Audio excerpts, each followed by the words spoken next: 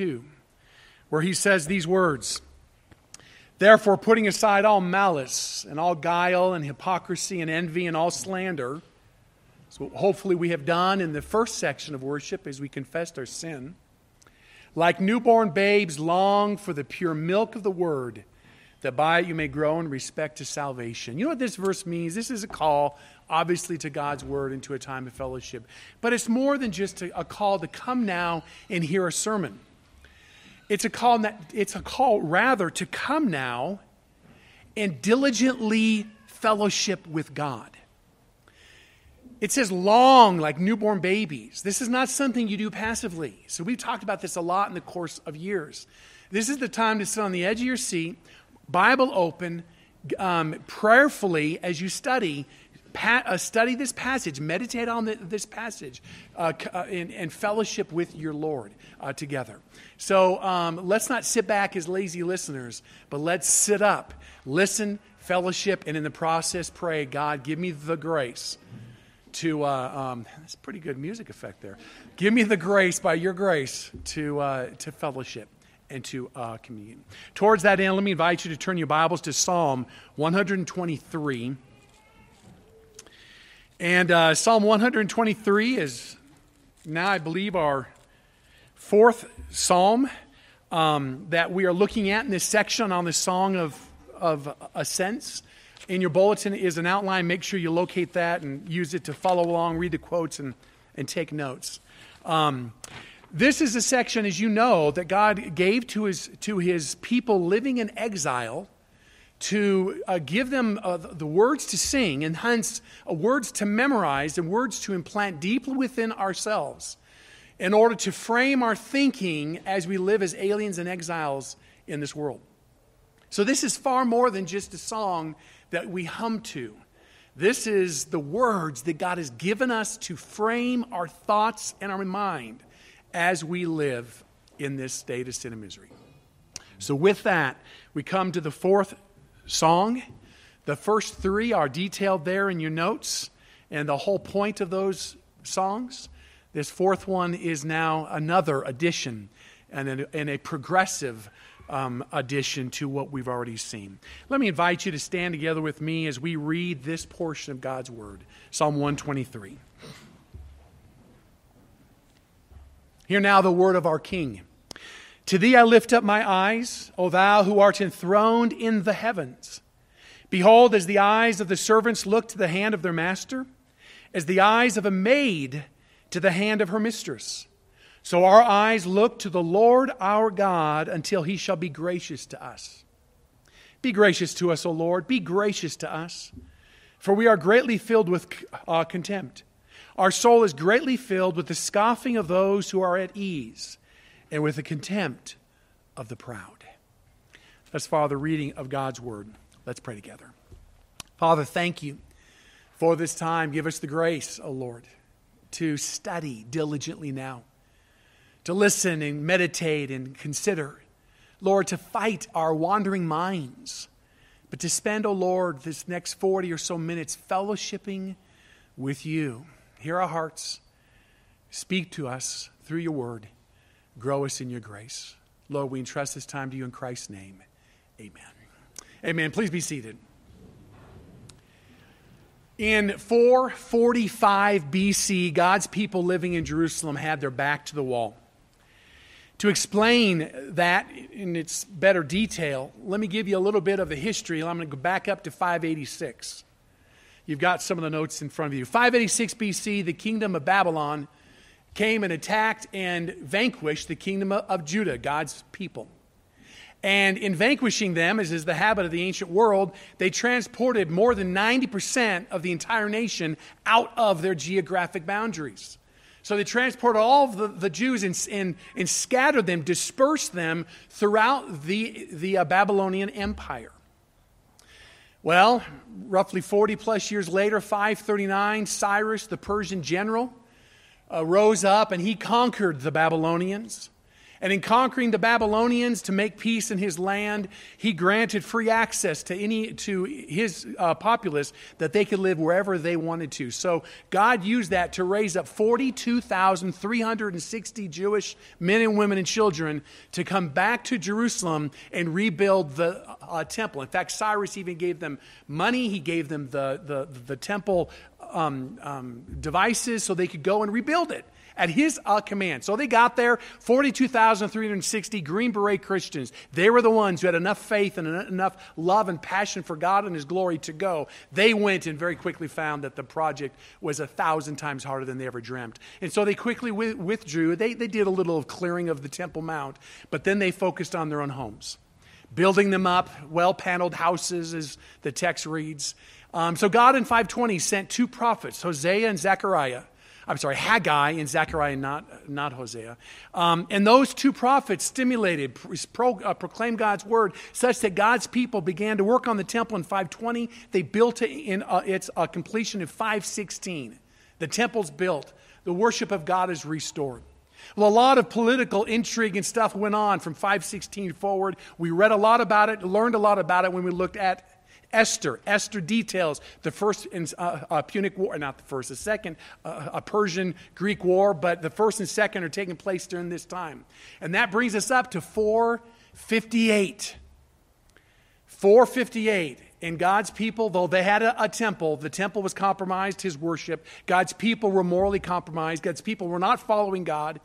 And word got out throughout the empire of Persia.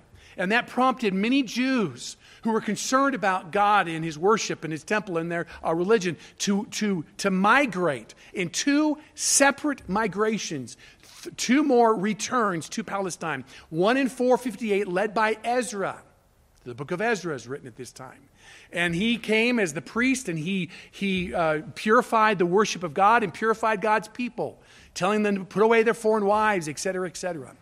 Well, another migration occurred in 445, which is where I started. 445, God's people's backs were against the wall. This was when Nehemiah was the aide of the king in Persia, heard of the welfare of God's people and how horrible they were being treated, realizing that what they needed was protection. That protection would come from a wall, and there was no wall. So he was sent by the king of Persia at that point to go over to Palestine and to rebuild the city walls of Jerusalem in 445. Well, when he got there, just like Moses when he came to Pharaoh and said, hey, let my people go. Every time he went and talked to him, it made it rough for God's people. That's exactly what happened to Nehemiah. He came there, and we're going to rebuild these city walls with the three governors set there by the Persians. The three governors felt a threat by their power, and so they went out and attacked God's people. And we're not talking just, easy. They murdered people. They attacked God's people. They threatened lives. We read about it in Nehemiah chapter 4, 1 through 3. Let me read it to you. It came about that when Sanballat, he was the governor over Syria in Samaria, when he heard that they were rebuilding the wall, he became furious. Strong words. Very angry, and mocked the Jews. When you think of the mocking, you got to think of Christ, how he was mocked. So this wasn't just, words, sticks and stones may break my bones. This was major. They mocked the Jews. He spoke in the presence of his brothers and the wealthy men of Samaria and said, what are these feeble, foolish, stupid Jews doing? Are they going to restore it for themselves? Can they offer sacrifices, meaning will they pray the thing up? Can they finish in a day? And the implication beyond that is no, it's going to take them months, if not a year. It's a big task. Can they finish in a day? Can they revive the stones from the dusty rubble, even the burned ones? Now, Tobiah, the Ammonite, he was over an Arab tribe south of Palestine. He was the leader there. Tobiah, the Ammonite, was near him and said, even what they are building, if a fox should jump on it, he would break their stone wall down. Now, you hear this passage and you go, again, sticks and stones may break my bones. It's a big deal that they're saying it. Brothers and sisters, that's what they're saying. But what they're saying is matched by activity. They were attacking God's people. Sanballat put out an assassination squad against Nehemiah. He tried to kill him. In fact, it was so bad that Nehemiah had to divide the forces in Nehemiah chapter 4 and have one half of the forces of those building the city walls, which, by the way, was 1.5 to 2.5 miles in circumference. It's a small group of people trying to rebuild those walls. Well, he had to divide the workforce in two, having one half build while the other half stood guard with spear and bow and arrow and breastplate and armor. So it was very dangerous. In verse 17 it says, so the builders built with one hand they had tools to build, and the other hand they had weapons. They held their knives. That's how bad it was. Why am I giving you this history? Okay, this history is relevant because, while we don't know the specific problem of Psalm 123, verses 3b and 4, which we're going to start with, we don't know what was behind 3b and 4. We know it was something like what Nehemiah experienced. We know this because, first of all, the 15 Psalms written in this section, 5 of which were written, 4 of which by David, 1 by Solomon, they would have been before this era. But the other 10 Psalms, this was one of them, would have been written in the era right before, during, or after Nehemiah. So what they're facing, that's a good taste of what God's people were facing when this psalm was written. And thus, it was this psalm that God used to encourage God's people living in the diaspora, in the dispersion, where they were not a nation, they were not a people who could protect themselves, but a people who were easily the object of ire, hatred, and attack throughout world history, throughout church history. So God gave this psalm to speak to that context. Notice with me, if you would, the setting. Verse 3b. The psalmist wrote, "For we are greatly filled with contempt. Our soul is greatly filled with the scoffing of those who are at ease and with the contempt of the proud." Brothers and sisters, there's two key words here, and they're very intense words. The first one is contempt, buz. It speaks of extreme hatred, and so is translated as despise, scorn, or utterly despise. When this word is used, murder is not far away. That's this word. We are filled with this contempt. We are the object of people's plots to kill us. The next word, scoffing, la'ag, which is an extreme form of mocking and derision. It's the word for blasphemy.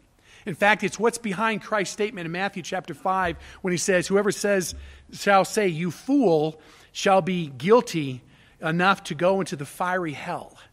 So we hear that word, we go, it's not a big deal. No, this was a big deal. What's behind the word fool in Matthew 5 is the contempt and scoffing of Psalm 123. So bad that if you do that, you are liable to hell.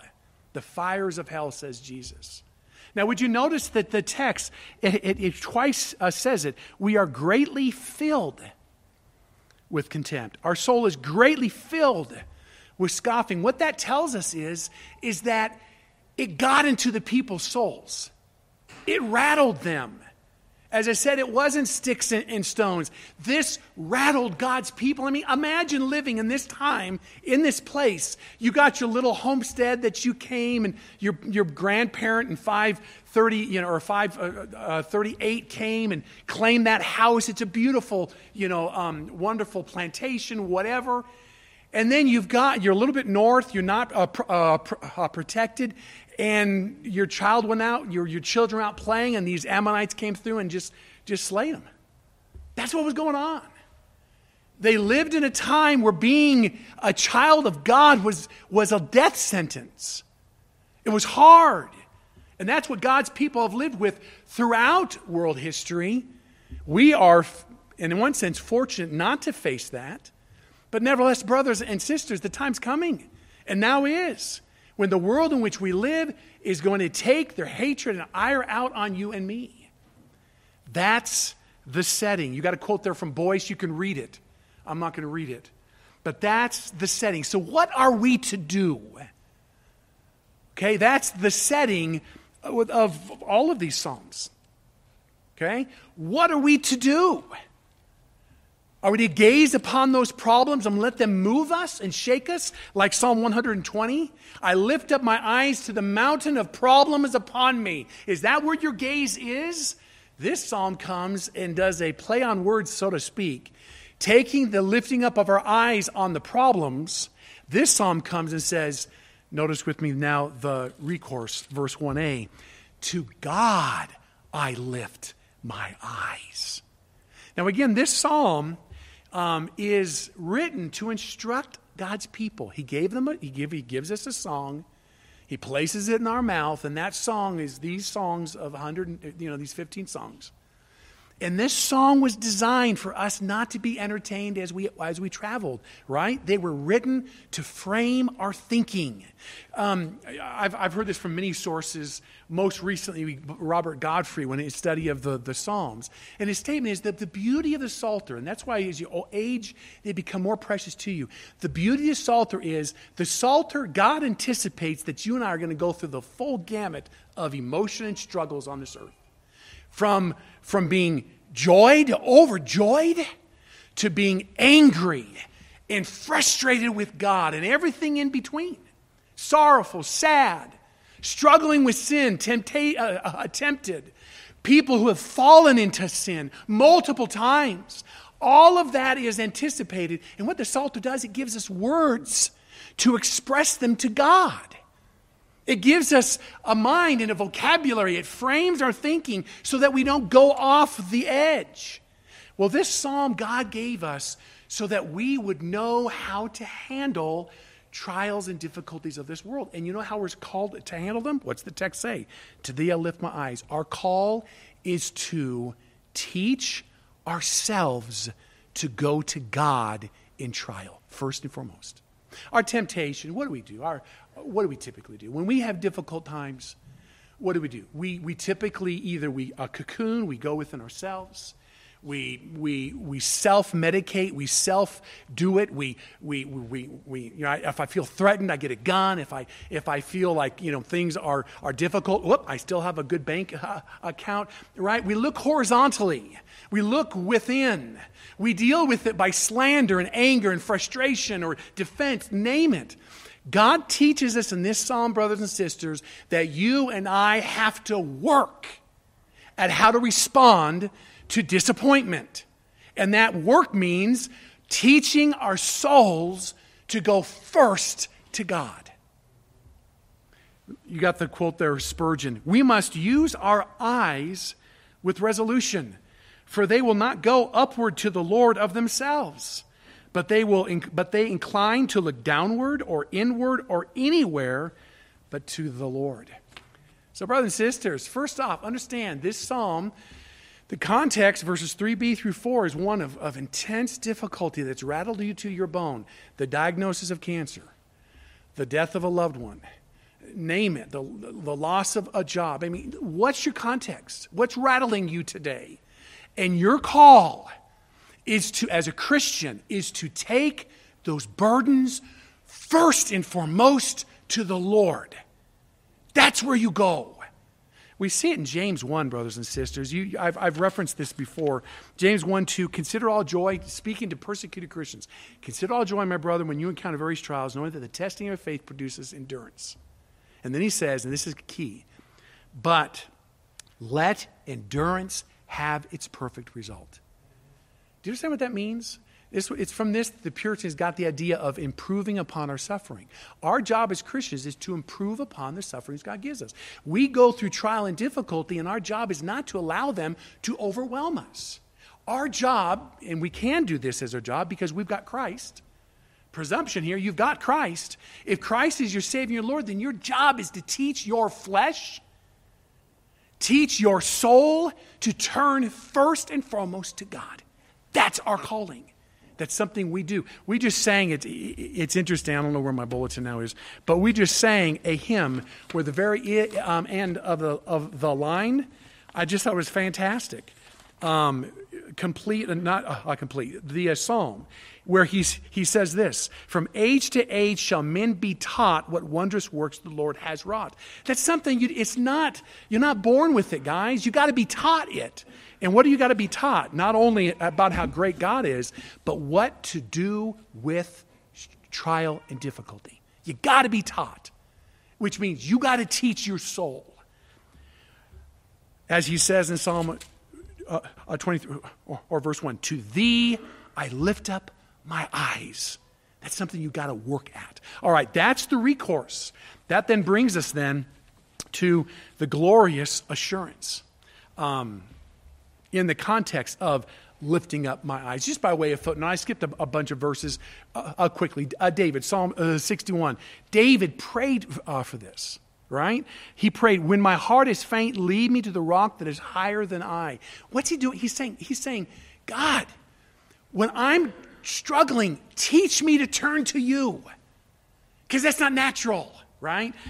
Jeremiah, O Lord, my strength and my stronghold, my refuge in the day of distress. Do you understand, guys? That's something Jeremiah had to learn.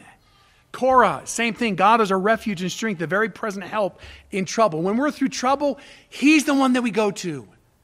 And this translated in David's life in a beautiful way. Listen to it, Psalm 61. It was such a blessing. Having prayed what he just prayed, notice what he does. My soul, wait in silent for God only.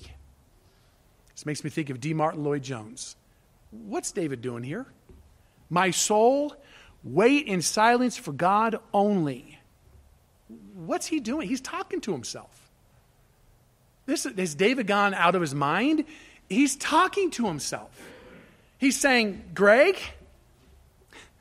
wait in silence for God only, for my hope is from him. What's he doing? Brothers and sisters, as Lloyd-Jones points out, this is a key part of spiritual maturation as Christians. It's stop listening to your flesh and start talking to yourself. Telling it where to get off. Telling it what to think. Telling it what to say and do. The more passive we are, the more of a victim we will be. I put that in quotes. Oh, God's horrible. Of course I'm going to doubt him. No, you're not, soul. You will not go there. I know that's what you want to do because you're in sin. You're a sinner and you want to rebel against God. But you're not going to do that, my soul. Wait in silence for God only, for my hope is from him. He only is my rock and my salvation, my stronghold. I shall not be shaken. On God my salvation and my glory rest, the rock of my strength. My refuge is in God. He's done talking to himself. Now he turns to you and me. Trust in God at all times, O peoples. Pour out your heart before him, not before one another, not in slander, not in gossip, but before him. God is a refuge for us. So that's our recourse. Now let's notice with me the assurance. So you go, okay, I'm going to do that, but what good is that? Well, verse 1b, to thee I lift up my eyes, O thou who art enthroned in the heavens. Well, you can already imagine what that means. He's enthroned in the heavens. What does that mean? Well, if you look at that phrase, it's a common phrase in Scripture, especially in the poetry books. If you look at that in the prophets, you'll see this used and modified. So, for example, it helps us understand what it means. Isaiah 66. Isaiah wrote, thus says the Lord, heaven is my throne and the earth is my footstool. Okay, so God's enthroned in the heavens tells us God is the one who reigns over this world. Heaven is his throne. Earth is where he places his feet. So he's in charge of the earth. He oversees everything going on in this world. In other words, he calls the shots. Another one, Psalm 115:3. Listen to this one. But our God is in the heavens. His throne's in the heavens. He does whatever he pleases. That modifies it. Because God's throne is in the heavens, God does whatever he wants. Do you understand what that means? That means Genesis 50:20. You meant it for evil, but God meant it for good. God ordains the hairs on your head. God ordains when a bird falls on the ground. God ordains everything. He's the King of Kings, the Lord of Lords, the one ruling potentate of this world. He's the ruler. So brothers and sisters, when you and I are beat up, when you and I are threatened and our backs are to the wall, what do? Well, you can turn to horizontal help. But what is that when you've got God Almighty at your disposal? Right? Why would you look horizontally? Why would you look within, soul, when you've got God who's enthroned in the heavens, emphasizing his sovereign care? Because of this, Psalm 2, if you want to turn there, you can, please. 1 through 5, I'm going to read them. Listen to what this psalm says. It's incredible. Why are the nations in an uproar and the peoples devising a vain thing? This is a prophecy, brothers and sisters. A prophecy of the world that would, from Psalm 2 until the second coming of Jesus Christ. So this is a prophecy of our world and what this world's doing and God's response to it. Why are the nations in an uproar and the peoples devising a vain thing? The kings of the earth take their stand and the rulers take counsel together against the Lord and against his Messiah. Brothers and sisters, do you understand the fall occurred because man wanted autonomy from God? And that's in your heart. We want autonomy from God. We want to be separate, individual, free from any of God's regency or control. And guess what? That's in our hearts. You know that. But it's also in the heart of the non-believer. And that comes out with this passion to attack God, Christianity, Christ. Islam could throw homosexuals off of 20-story buildings. And the liberals in our world say, good. They don't say a word. Christians can say God's word says that that's a sin. And we'll lose jobs.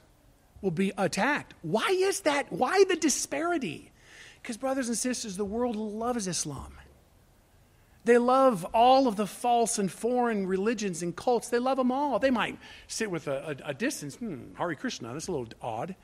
But we respect them and we love them and we support their right to be. But you mention Jesus Christ in the wrong place at the wrong time, and you will be attacked. You'll be. In fact, if not today, it will come in our kids' or our grandkids' generation. You will be martyred. It's going on throughout the entire world right now. Attacking people because they name Christ. Killing them because they hate Christ. That's our world. The nations of the world have counseled together against the Lord and against his anointed. That's the world in which we live. They say, let us tear off their fetters apart and let's cast away their cords from us. We don't want their laws. We don't want their influence. We don't want God's authority or his sovereignty. Kick them out. But you know what God's response is? Because he's the sovereign Lord. He who sits in the heavens laughs. The Lord scoffs at them. You know what? I would be concerned as a Christian if I looked up to God. Verse 1, I lifted my eyes unto the Lord and I saw God up there going, you guys are scary. You're going to hurt my Jesus. Yeah, right? My Messiah. God, do you hear their threats? You look up to God and what is God doing? He's laughing. Right? I remember as a little kid, I didn't know my dad was present. And this big bully was there. And I'm up there going, frightened to death. And I went, I opposed him. And he ran. And I thought, incredible. And I looked back and my dad was standing there, right? Brothers and sisters, he was laughing at the little taunts of a 12-year-old. I'm going to take honey and put it on your face and get bees. My dad's like, hey. God sits in the heavens. He scoffs at this. What can they do? The body they may kill, but they can't kill us. Right? So amazing. He sits in the heavens. He laughs at them. Then he will speak to them in his anger and terrify them in his fury. That's on the day of judgment. And what's our response? As for me, I've installed my king, trust, upon Zion, my holy mountain. As for me, soul, you're worshiping him. But your flesh says, I want autonomy. And what he's done is not fair. He's a horrible God. Stop it. I will not let you do that, soul. Trust in God. Lift up your eyes unto the Lord. That's what this psalm is teaching us. Now you go, oh, hey, Greg, I appreciate that. God is sovereign. I learned that from Psalm 120. God's in control of all things. I learned that in Psalm 121 and 122. God's sovereignly control of all things. And thankfully from Psalm 121, in my burdens, I'm not going to blame God now. Okay, got that. All right, I got to make sure I don't blame him. But brothers and sisters, I got a problem with God's sovereignty. I struggle with why he does what he does. God, why would you appoint a person to be killed like that? Why would you cause such grief and misery in my life? Why are you doing what you're doing? And that's why this psalm was written. So that what makes Psalm 123 unique and distinct from 121, 22, 120, 21, and 22 is not the first 3 points. The first 3 points is a repeat. Just more graphic and more detail here. What's the point? The point of this psalm, what the middle of the psalm, what it's pointing to, is verse 2, B, and 3a. Okay? Notice the consolation. Verse 2, behold, as the eyes of servants look to the hand of their master, as the eyes of a maid to the hand of her mistress. We're going to stop right there for one moment. This is another Hebrew or another Bible literary tool. It's another tool of the Bible. We've seen merisms. We've seen different, right? This is known as progressive parallelism. Now, it's helpful that you understand what these are. Now, you know what this is. I've talked a lot about it. Progressive parallelism is where the Bible will make a statement, repeat the statement, but progress it in thought. You got in your bullets on the back side in this note, Psalm 99. I'm not going to spend time on it. Look at the bold. Look at the underlines, and you'll see this psalm progresses in 2 different ways. It repeats twice, 2 different things, right? And it progresses the thought. That's progressive parallelism. Well, what's the focus of this verse? From the male servant to the female servant, what's the progression? It's a repetition, and but it progresses. What's a progression of? It's a progression of weakness. It's a progression of need and vulnerability. Okay? That's us in this world.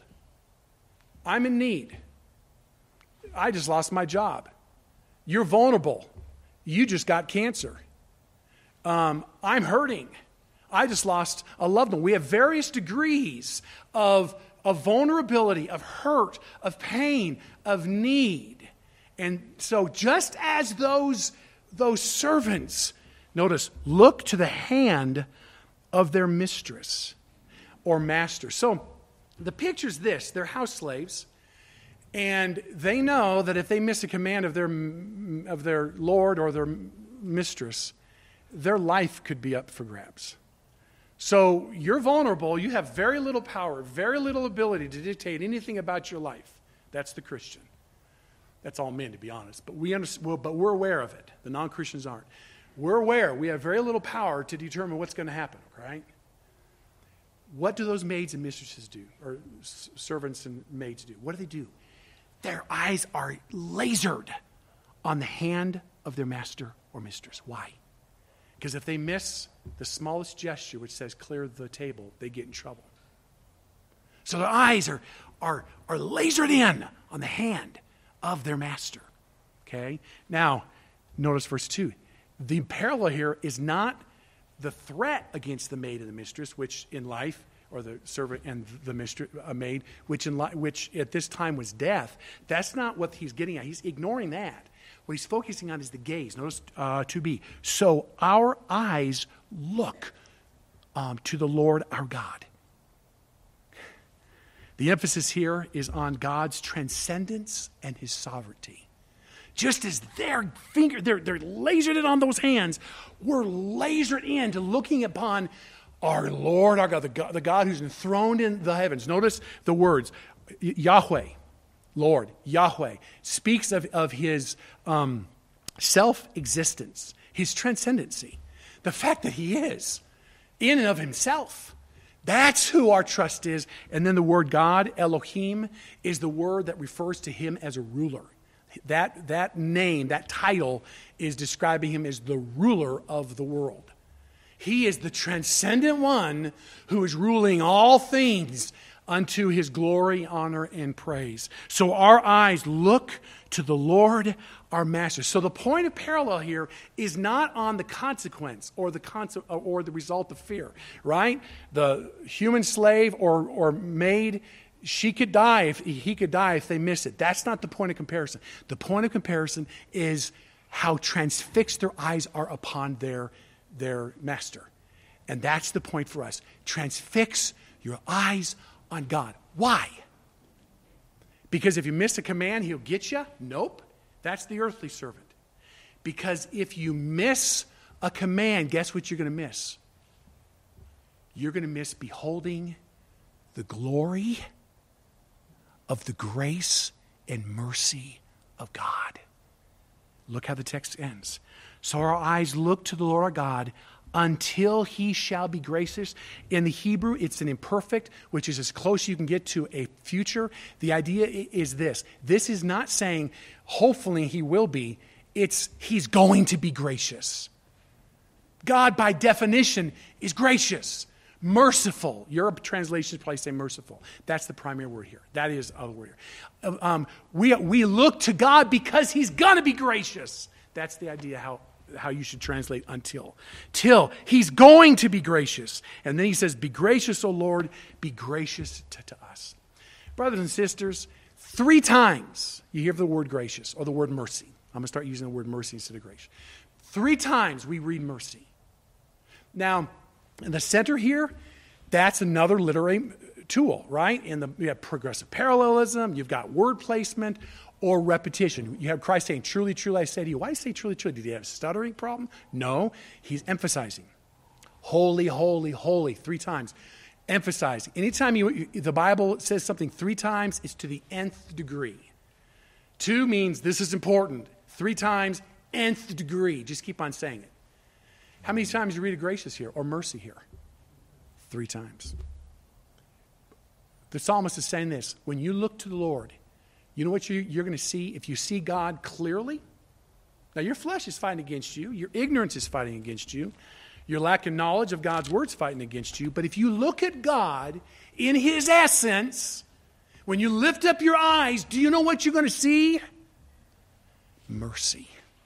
A merciful being. Incredible. That's the focus here. By way of 3 times, it's telling you this song is about you and I transfixing our hearts and minds on the kind, gracious attributes of God. His mercy. Let's define it. Mercy is the quality of mercy is that it is given to the pitiful, the weak, the undeserving, and so the wretched. In this case, to God's children who have endured great abuse at the hands of the powerful and arrogant, and even now their lives are in danger. Randy Steele, my old pastor, noted, quote, mercy is described as kindness exercised towards the miserable, Hodge. Burkhoff says it's the goodness or love of God shown to those who are in misery or distress, irrespective of their deserts. And Wilhelmus Abrakel wrote, it is an essential attribute whereby God is inclined to come to the aid of the creature in his misery. He says, look at God. And what you should be thinking about God in your sense of, your sinful sense, right? Your autonomous flesh says, how dare God do this to me?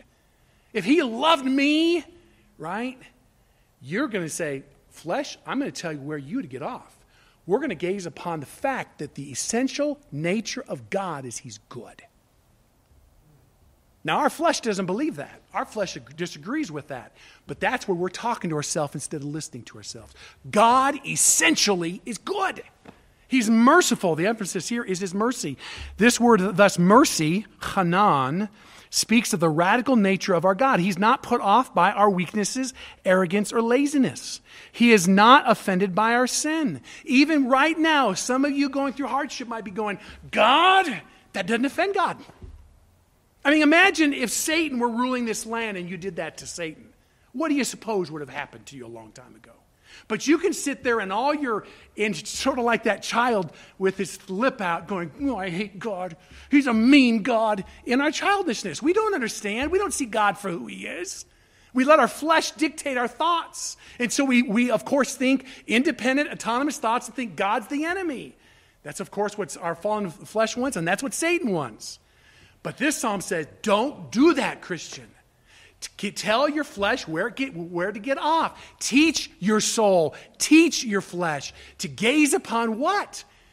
God and his sovereignty? Well, yeah, he's certainly stressed there. But more importantly, the center of the psalm, God in his grace and his mercy. His mercy indicates that he does not uphold us with a lecture or a stern look of disapproval. He does it freely, willingly, joyfully, and zealously. Do you remember Dave Ortland's comment in Gentle and Lowly? Those of you who are in the class. A compassionate doctor has traveled deep into the jungle to provide medical care to a primitive tribe afflicted with a contagious disease. A few brave young men step forward to receive the care being freely provided. What does the doctor feel? Joy. His joy increases to the degree that the sick come to him for help and healing. It's the whole reason he came. How much more if the diseased are not strangers but his own family? So with us and so with Christ. He does not get flustered and frustrated when we come to him for fresh forgiveness, for renewed pardon, with distress and need and emptiness. That's the whole point. It's what he came to heal. He went down into the horror of death and plunged out through the other side in order to provide a limitless supply of mercy and grace to his people. So brothers and sisters, understand this is a huge tool for your soul. God's love, his grace, his kindness is that alone which buoys you in the storm. Now guys, you're going to hear this and say, that's your opinion. No, it's fact. And that's what you and I need to teach our souls. What buoys us is not, well, I'm memorizing scripture, I'm doing more holy habits. Do the holy habits. But those aren't what's going to buoy you. What buoys you is you and I gazing upon who your God is. I'll give you some examples of that. David committed egregious sin. He committed, I would say, rape. He raped Bathsheba. I mean, what's she going to say? No to the king? He rapes her. He gets her pregnant. He lies about it. He murders her husband. This is King David. It's one of the beautiful things about God's word. Our heroes are sinners. Right? So we don't want to worship David. We will worship God. Our heroes are not these supernatural people. These guys are low down, dirty, rotten scoundrels. That was David at this point in his life. But what did he do? Did he run from God? I mean, if you had done all those things today, what would you do? Would you be here? Would you be coming and sharing, put your arms around people? Or would you be, if we knew about it, would you be running? The whole kingdom knew about these sins of David. And you know what David did when the whole kingdom discovered it? Right? Nathan said, "Thou art the man." Do you remember that? What did David do? Psalm 51. Be gracious to me, O God, according to thy loving kindness. According to the greatness of thy compassion, blot out my transgressions. You know why David approached God? Because David knew God was loving. That's what buoyed him. And you'll find this repeated throughout Scripture. It's the kindness of God that leads us to repentance. It's the grace of God that lifts us up. It's not the fear of judgment. When Paul encouraged us to be holy, he didn't say, by the wrath of Almighty God. What did he say, Romans 12? By the mercies of God, I appeal to you. Present your body to him as a living and holy sacrifice. Do it because you see the glory and the grandeur of his kindness, of his love, of his mercy. The publican, the tax collector, one of the worst, lowest scums in Jewish culture, knew he was scum. So what did he do? Did he run from God? No, we read, but the tax gatherer standing some distance away was even unwilling to lift his eyes to heaven, but was beating his breast, saying, God, what? Be merciful to me, the the sinner. Do you understand, brothers and sisters? That's what buoys us. That's the hull of your ship. On top of this are our beautiful theologies of the holiness of God and all the systematic theologies that we have. But it rides upon the grace, the goodness, the love of God. The love of Christ controls us. That's what God's intent is.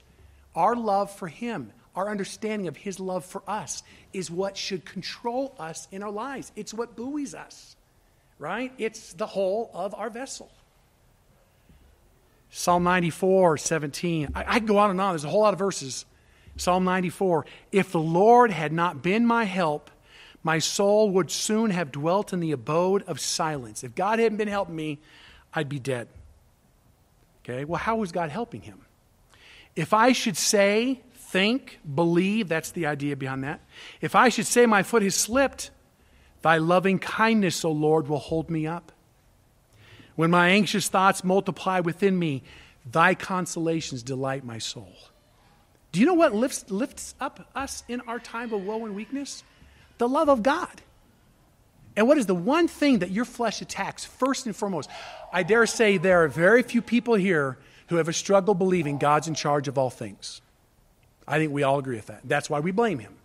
We blame him because God's in charge of all things. When difficulty comes, it's God's fault. But every one of us here by default have a problem believing God is loving. This psalm is saying, Pilgrim, you want your eyes to be lasered, fixed on God's hand, because that hand is the hand of love. Now, if you doubted that, walk with me on this one. I'm closing now. If you doubt that, I want you to right now picture yourself, close your eyes, open your eyes, whatever you want to do. Picture yourself in the hall of the Lord. You're his maid servant, you're his servant.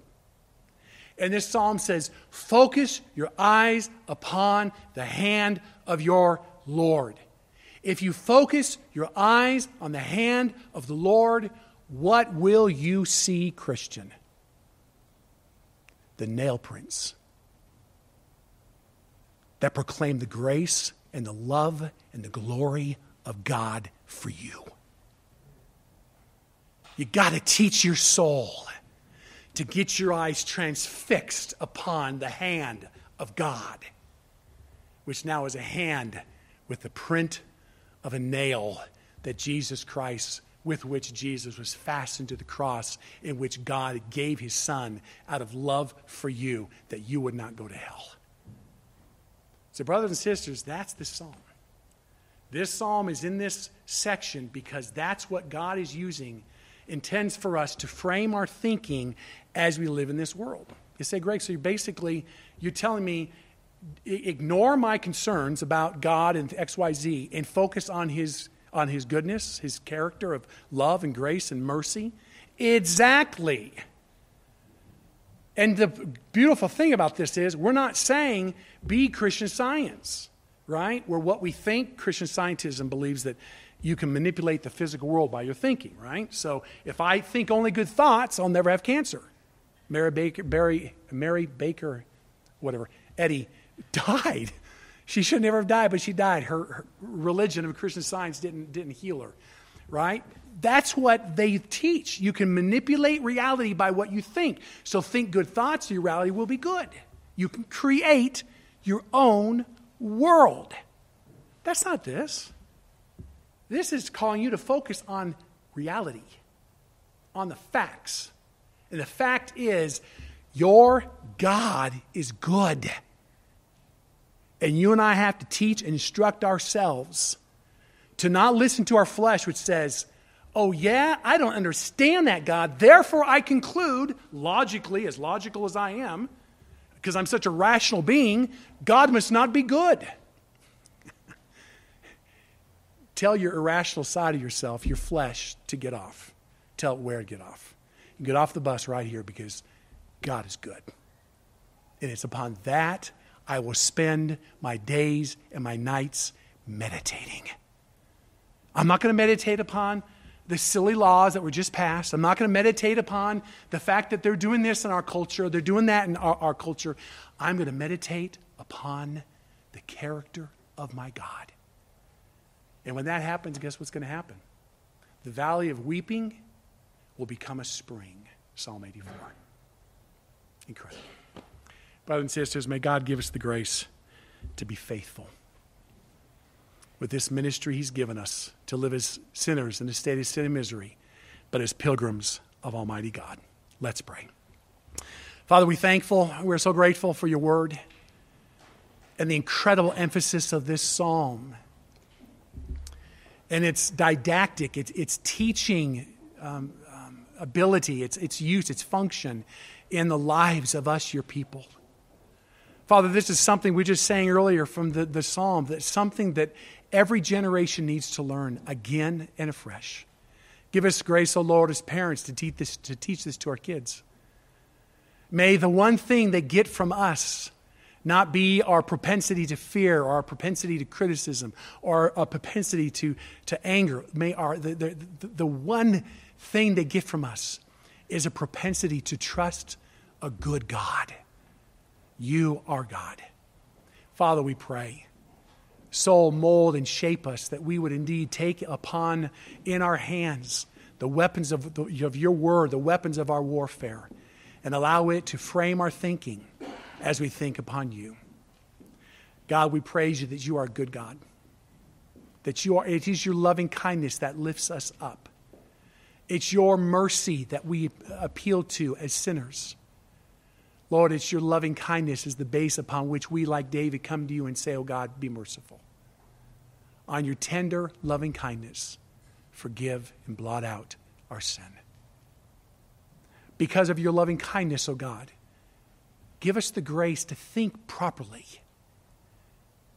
to not view ourselves, oh God, as victims, but as bullets in your arsenal, weapons. Some of those weapons, oh Lord, you use to do dirty work. Some of those weapons you choose to honor. Lord, grant us the grace that whatever lot we are in, we view ourselves as your weapon, wielded for this purpose, which we don't understand ultimately, but the purpose of suffering or the purpose of want or the purpose of singleness, the purpose of isolation, Lord. Father, the purpose of suffering. Grant us the grace, O Lord, not to take that and conclude, but to take that and understand you've commissioned us to this purpose, that we might proclaim the glory and the greatness of you, our God. So, Lord, give us the grace to do that, to proclaim the glory of your love, the depths, the weight